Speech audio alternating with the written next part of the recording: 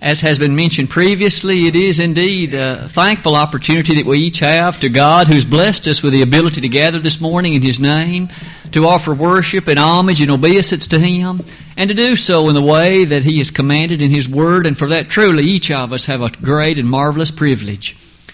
The privilege of Christianity is always something that should rest before our minds and our thinking, because that privilege is indeed so high and marked that you and I can wear the name of the Son of God. Christians we are. If any man suffer as a Christian, let him not be ashamed, but let him glorify God in this name, to quote 1 Peter 4, verse 16. This morning, as we come to this portion of our lesson, of our time together, I'd like to direct your attention to the little book of 3 John, in which we'll give some thought to some of the matters that John expressed to the gentleman to whom he wrote that book.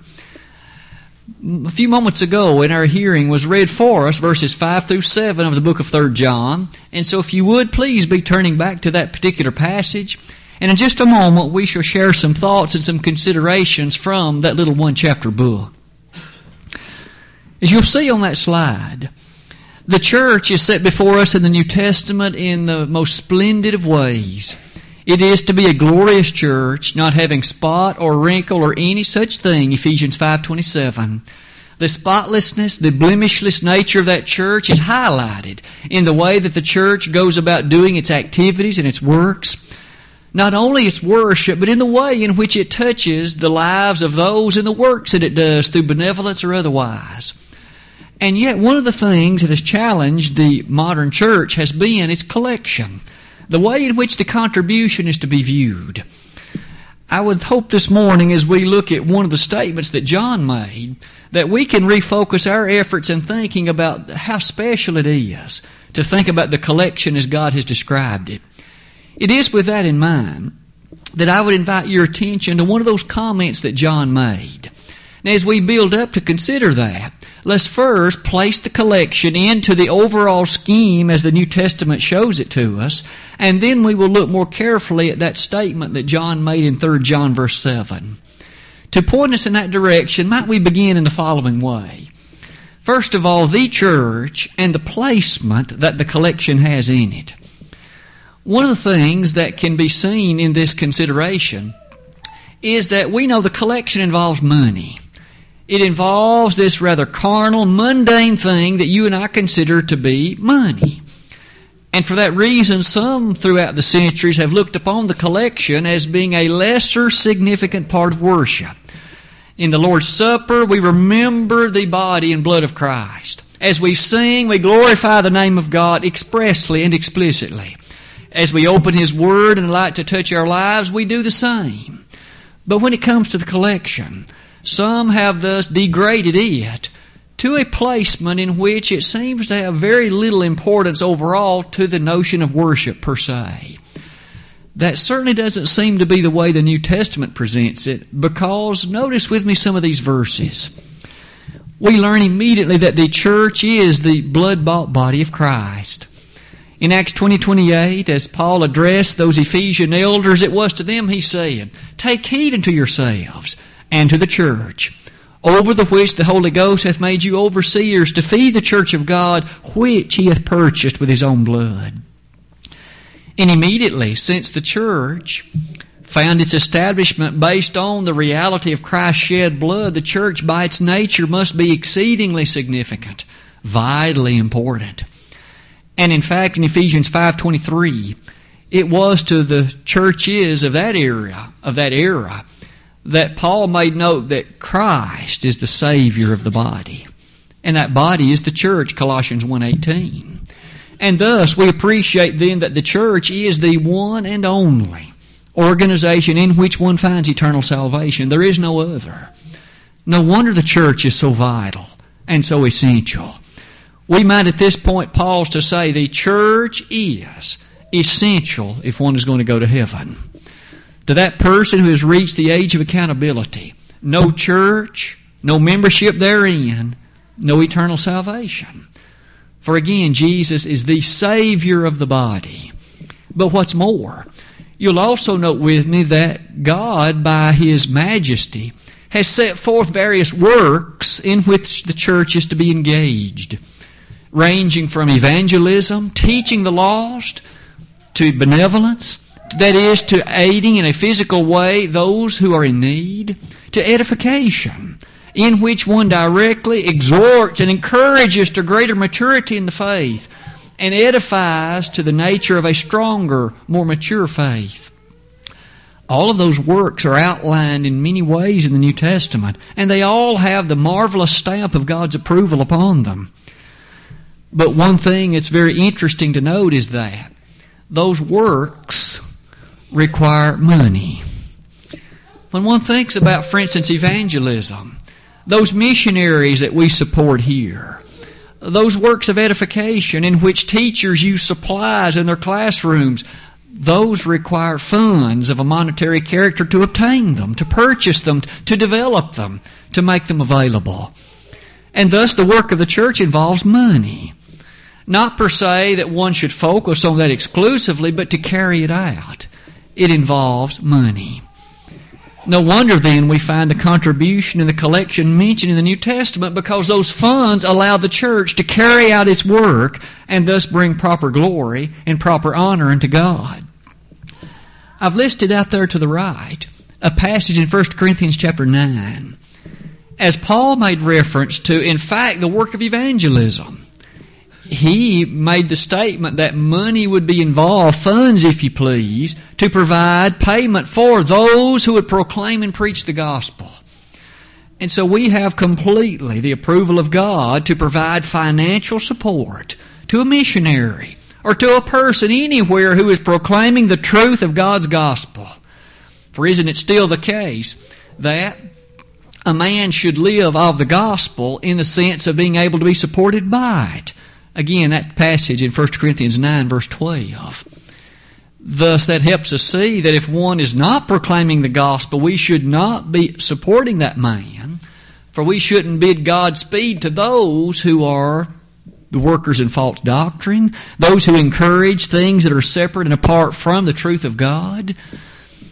All that challenges us to notice that there was even a pattern of this in John 12, verse 6. In that day in which the Lord was still alive here on earth, and He and His disciples went about doing those things that were noble and honorable and good, Judas was the one who held the bag, John 12, verse 6, and so we see a kind of treasury arrangement even in that arena in which that funding could then be used to carry out the various things that the Lord would find pleasing. Isn't it significant that we find the following command? We need not only consider the ways of the Lord's working in John 12, what about that commandment in 1 Corinthians 16, beginning in verse 1? It was true that as Paul had given orders to the churches of Galatia, and might we take note that that was an order. It was not a suggestion. It was not merely that left to their own choosing. It was an order from the God of heaven. Even so do ye. Let every one of you lay by him in store, if God has prospered him, on the first day of the week, that there be no gatherings when I come. There was thus this commandment to lay by in store, each one of you, as God hath prospered him. And by inspiration that has carried forth through the centuries, and thus is a part of the way in which you and I engage in the collection even this morning, as God has prospered us. You'll notice that again was an order. It hasn't been left for us to set that aside as an insignificant, trivial, flippant, or unimportant part of the worship. It is as vital as the others. In fact, it is in that regard. I would ask you to notice in Acts 2, verse 42, on the very day the church began, the day of Pentecost, that verse simply says, and they continued steadfastly with the apostles' doctrine, and in fellowship, and in breaking of bread, and in prayers. It has often been an impressive thing to us, I'm sure, to notice that in that single passage, on the day of the church's birth, notice how many of the acts of worship one finds mentioned. Continued steadfastly in the apostles' doctrine, in fellowship, breaking of bread, and in prayers. That notion of fellowship, as the Greek word suggests it, actually would have reference to not only the means of community association or encouragement of one another, there's an aspect of the collection even in it. On the very day the church began. Isn't it interesting then to notice that though you and I may think of money in a mundane way, it is vital for the work of the church so that that work can be carried out. It is in that regard, the bottom of that slide brings the following note to our attention. When Paul made an extended discussion of the contribution and collection to that church in Corinth, in verses 8 and 9 of that chapter, the following quotation in the King James Version is found. It is in fact the proof of the sincerity of your love. Do you and I think as often as we should that our collection illustrates the proof, the sincerity, if you please, in regard to our love?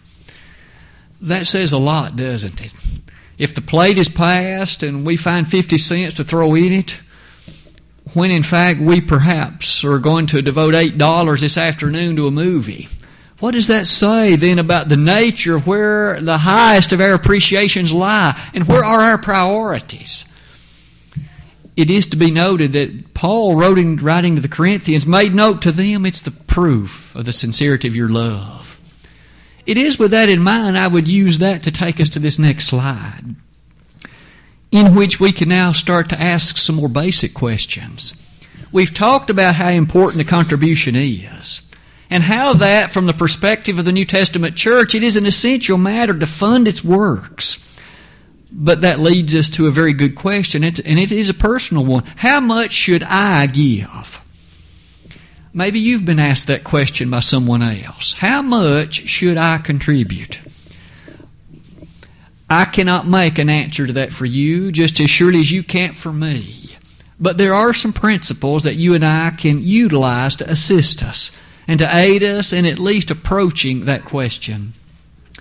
First of all, it is true in 2 Corinthians 9, verse 7, as Paul continued to discuss this matter of the contribution, it is noted that as he purposeth in his heart, it thus must be a determined decision that you and I make. It should not be a hastily mattered thing. It should not be determined just as an afterthought. It's to be purposed. Set aside beforehand that this is what I will contribute. This is what I will give because it's the appropriate and it is the right thing. That word purpose does indicate a very significant matter relating to our contribution. Paul, in the same passage, one verse earlier, verse 6, made note that one who sows bountifully will reap bountifully, and one who sows sparingly will reap sparingly. And as surely as the contribution was in that context of discussion, there is no doubt the suggestion, the implication that one's giving should be bountiful. Now that still leads us to ask, what does it mean to say it's bountiful? How much does that mean for me? Well, today we've learned about purposing it, and we've now learned about the fact that it should be bountiful. Since it is the case, as we noted earlier, that this collection, this contribution, is an emblem of the proof of your sincerity and your love and mine, does that then mean I should give everything I've got? Because we're told in Mark 12, verse 30, love the Lord thy God with all thy heart, with all thy soul, with all thy mind, and with all thy strength. And so if our love is to be that complete and that entire, does that then mean we must give everything that we have? Every dollar, every dime, every penny? Is that what that indicates? In fact, might we see if we can answer that? Isn't it interesting that there was a poor widow in Luke 21, verses 1 through 4? As Jesus observed that there were many casting into the treasury, many of their abundance, the text says, were casting in much, and yet there was this poor widow who cast in 2 mites. Jesus commended her because it says that she gave all of her living. Should you and I do that? Well, might I invite you to look at the following set of ideas. First of all, God understands well that there are obligations of a physical character, obligations to ourselves and our families. That is set forth in 1 Peter 5:8. Those who do not take care of their own have denied the faith and are worse than an infidel. And Paul was expressly describing those physical demands and obligations of life. It is incumbent upon us to take care of those physical matters of life. So that alone suggests that we are not to literally cast everything into the collection plate. And as if that weren't significant enough, ponder some of the great individuals of the sacred Scriptures. Examples like Abraham. Was Abraham a wealthy man? Did he give everything physically and literally to God? David was a wealthy man. Joseph was a wealthy man. Jacob was a wealthy man. All of those wealthy individuals of Old Testament lore reminds us that even in the New Testament there were those that were well-to-do.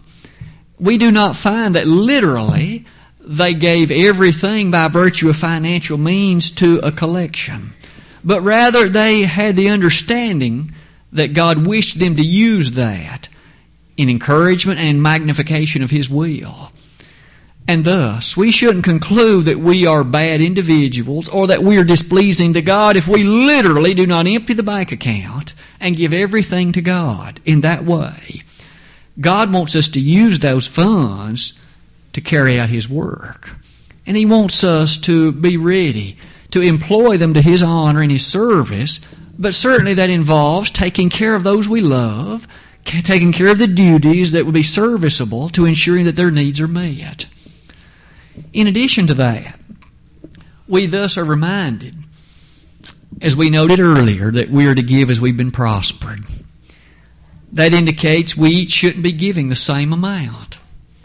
That person who happens to have a job but he makes $500,000 a year, God would expect that man to give more literally and financially to the collection than that person struggling making $15,000 a year. That's understandable. But each is to give as he has been prospered, as she has been prospered. And so we each must ask that question, how have I been prospered this week? How have you been prospered this week? Does my collection reflect that? If you've gotten a raise in the last year, perhaps a sizable one, did your contribution rise as well? That's something to think about, isn't it? If God has sufficiently allowed your job to be bountiful in these difficult economic times, and perhaps you've enjoyed much, has your collection reflected that blessing? Has my collection reflected that blessing? We are to give as we have been prospered. You'll notice that one of the final things is what that word in the Greek means. That word literally means to lead along a good path or to guide well. To the degree that God has led you along a good physical path and that you've been guided well by Him, does your contribution and does mine reflect that goodness, His leadership and His provision in that regard? Perhaps in finality, as you give some thought to that slide, as I noted earlier, the Bible does not give a dollar amount for you and a dollar amount for me. It says we must purpose, give bountifully, never grudgingly, but rather God loves a cheerful giver, and we are to give indeed as we have been prospered. As we use those thoughts, that will help us decide a course of action in our giving that will not only be pleasing to God, that will be satisfactory to the church and its having sufficient funds to carry out the works we mentioned earlier. All of that brings us, though, to another question. Who are the ones that God expects to give? Who are the ones that God, in fact, would require to contribute to His cause? It is in that regard we come to this passage in 3 John this morning. Who are the ones that God expects to give? Who are the ones to support the church's work? Should, in fact, you and I expect those people in the nation of India to pay those preachers that we send there? Should we expect them to contribute even any to that work? Does the Bible say? What's God's expectation on that point?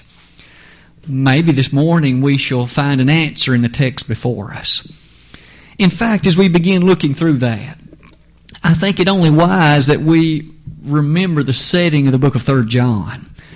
Maybe we do not refer to 3 John as often as we do some other New Testament books, but it is a one-chapter book, very near the end of the New Testament.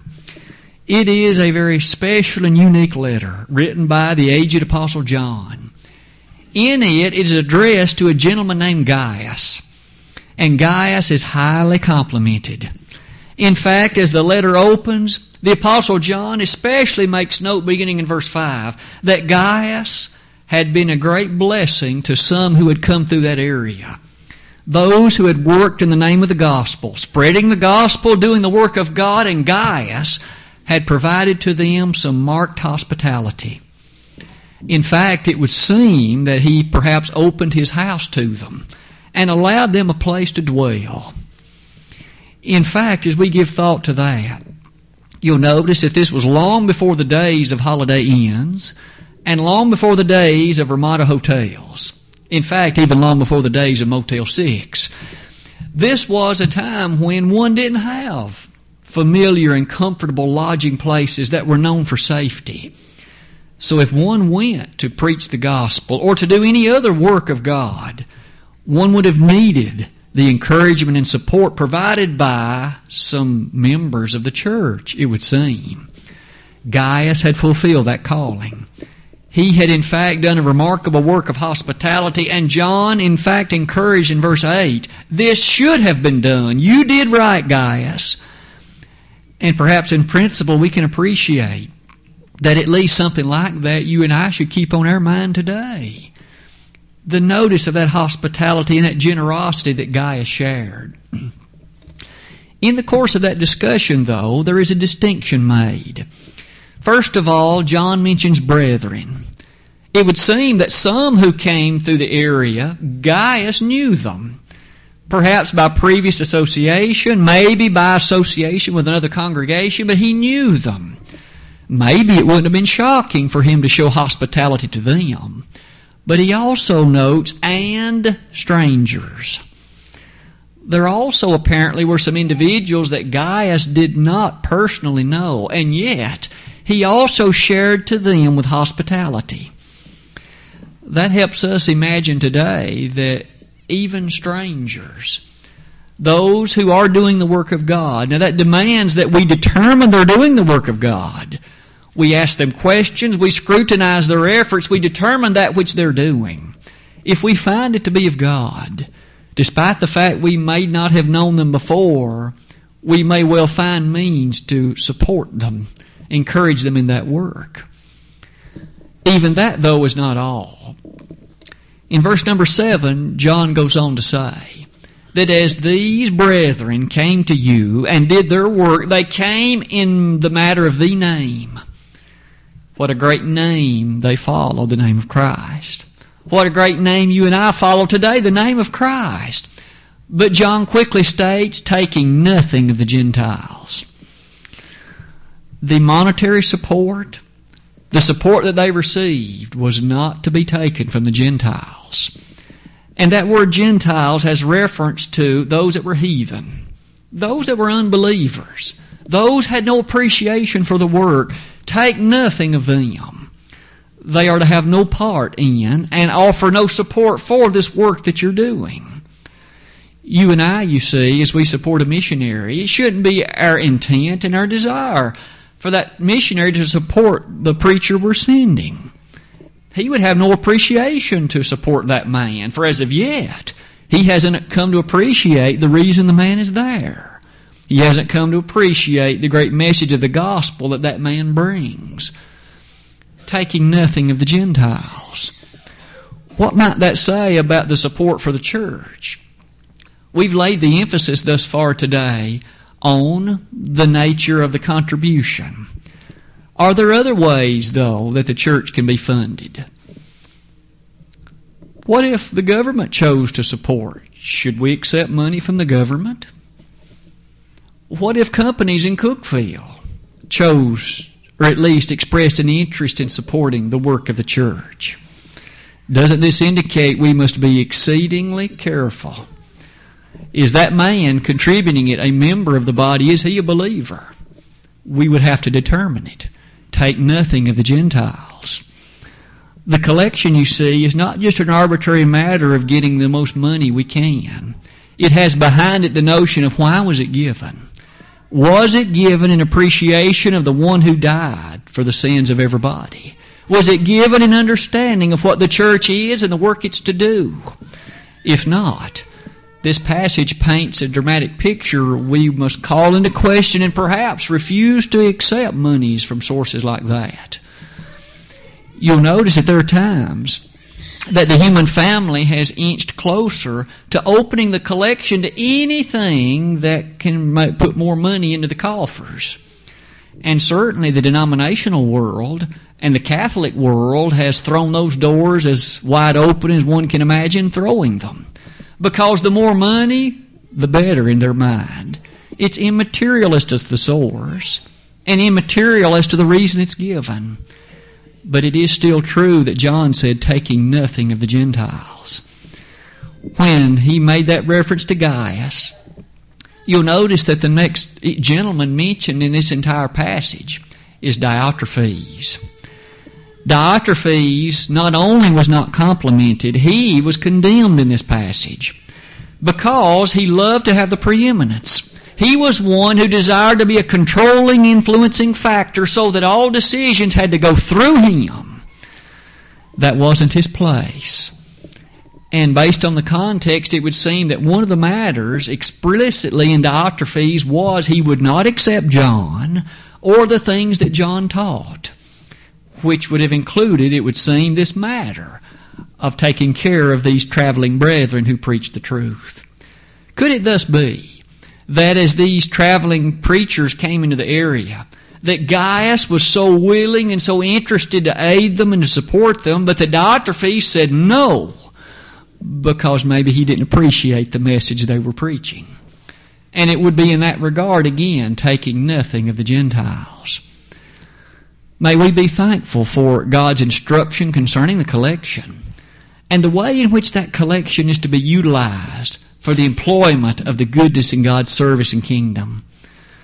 As you come near the close of that slide, I would remind you perhaps of one final thing, taking nothing of the Gentiles. Keep in mind that that word Gentiles is used in a variety of ways in the New Testament. At times it just refers to those that were non-Jew, but at times it referred to those that were heathen. And that is the manner in which it's employed here.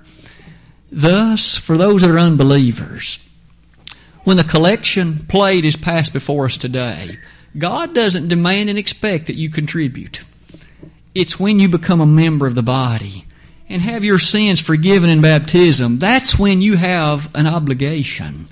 It's when you thus have before you a means whereby God expects of you to contribute as you've been prospered. As we give thought to that today, in a moment we're going to participate in that collection. We'll do that right before we do, of course, the Lord's Supper. As we close this lesson, though, let me summarize it, if I might, in these words. The collection is a significant part of worship. In fact, I'm thankful that we at Pippin elevate it to the position that it has. There are those in other places, perhaps, that you and I have visited in which it would seem, by the way it's done, get it over with as quick as possible and get on to something else. Our collection shouldn't be viewed that way. It is a part whereby we have a dramatic role to play in the support of God's work. We are fellow laborers with Him, 1 Corinthians 3:9. And as such, we have the opportunity to contribute and thus to allow His work to be carried out in evangelism, in edification, or in benevolence. And to that extent, we've thus addressed the contribution is commanded. It's not optional just to not collect it but once a month. It's to be done the first day of every week. What's more, we've also learned who is to give and how much. We give as we've been prospered and as we've purposed in our heart with a cheerful attitude. And then finally, those are to give are those who are members of the body of Christ. Appreciative of that notion, understanding the placement that they set before God, And of course, as we teach others of that way and the significance found in it, it is a meaningful exercise. Today, if you are not a member of the body of Christ, a person not in a saved state before God, if you've reached that age that you know Christ died for you, why do you remain in that state? It's so risky. It's so dangerous.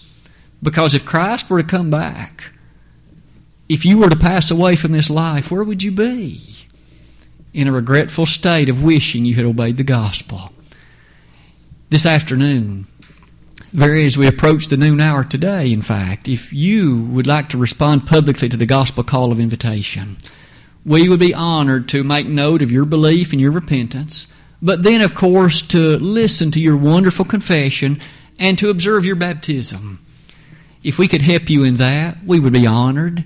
If you, though, have become a Christian at some former time, but you have become unfaithful, you've begun to walk in a way that's not right before God, and others are aware of that, you need to make a public statement to them so that they know of your repentance, and they can forgive you. If today we can help you in either of those ways, please let us know if you would, while together we stand and while we sing this chosen hymn.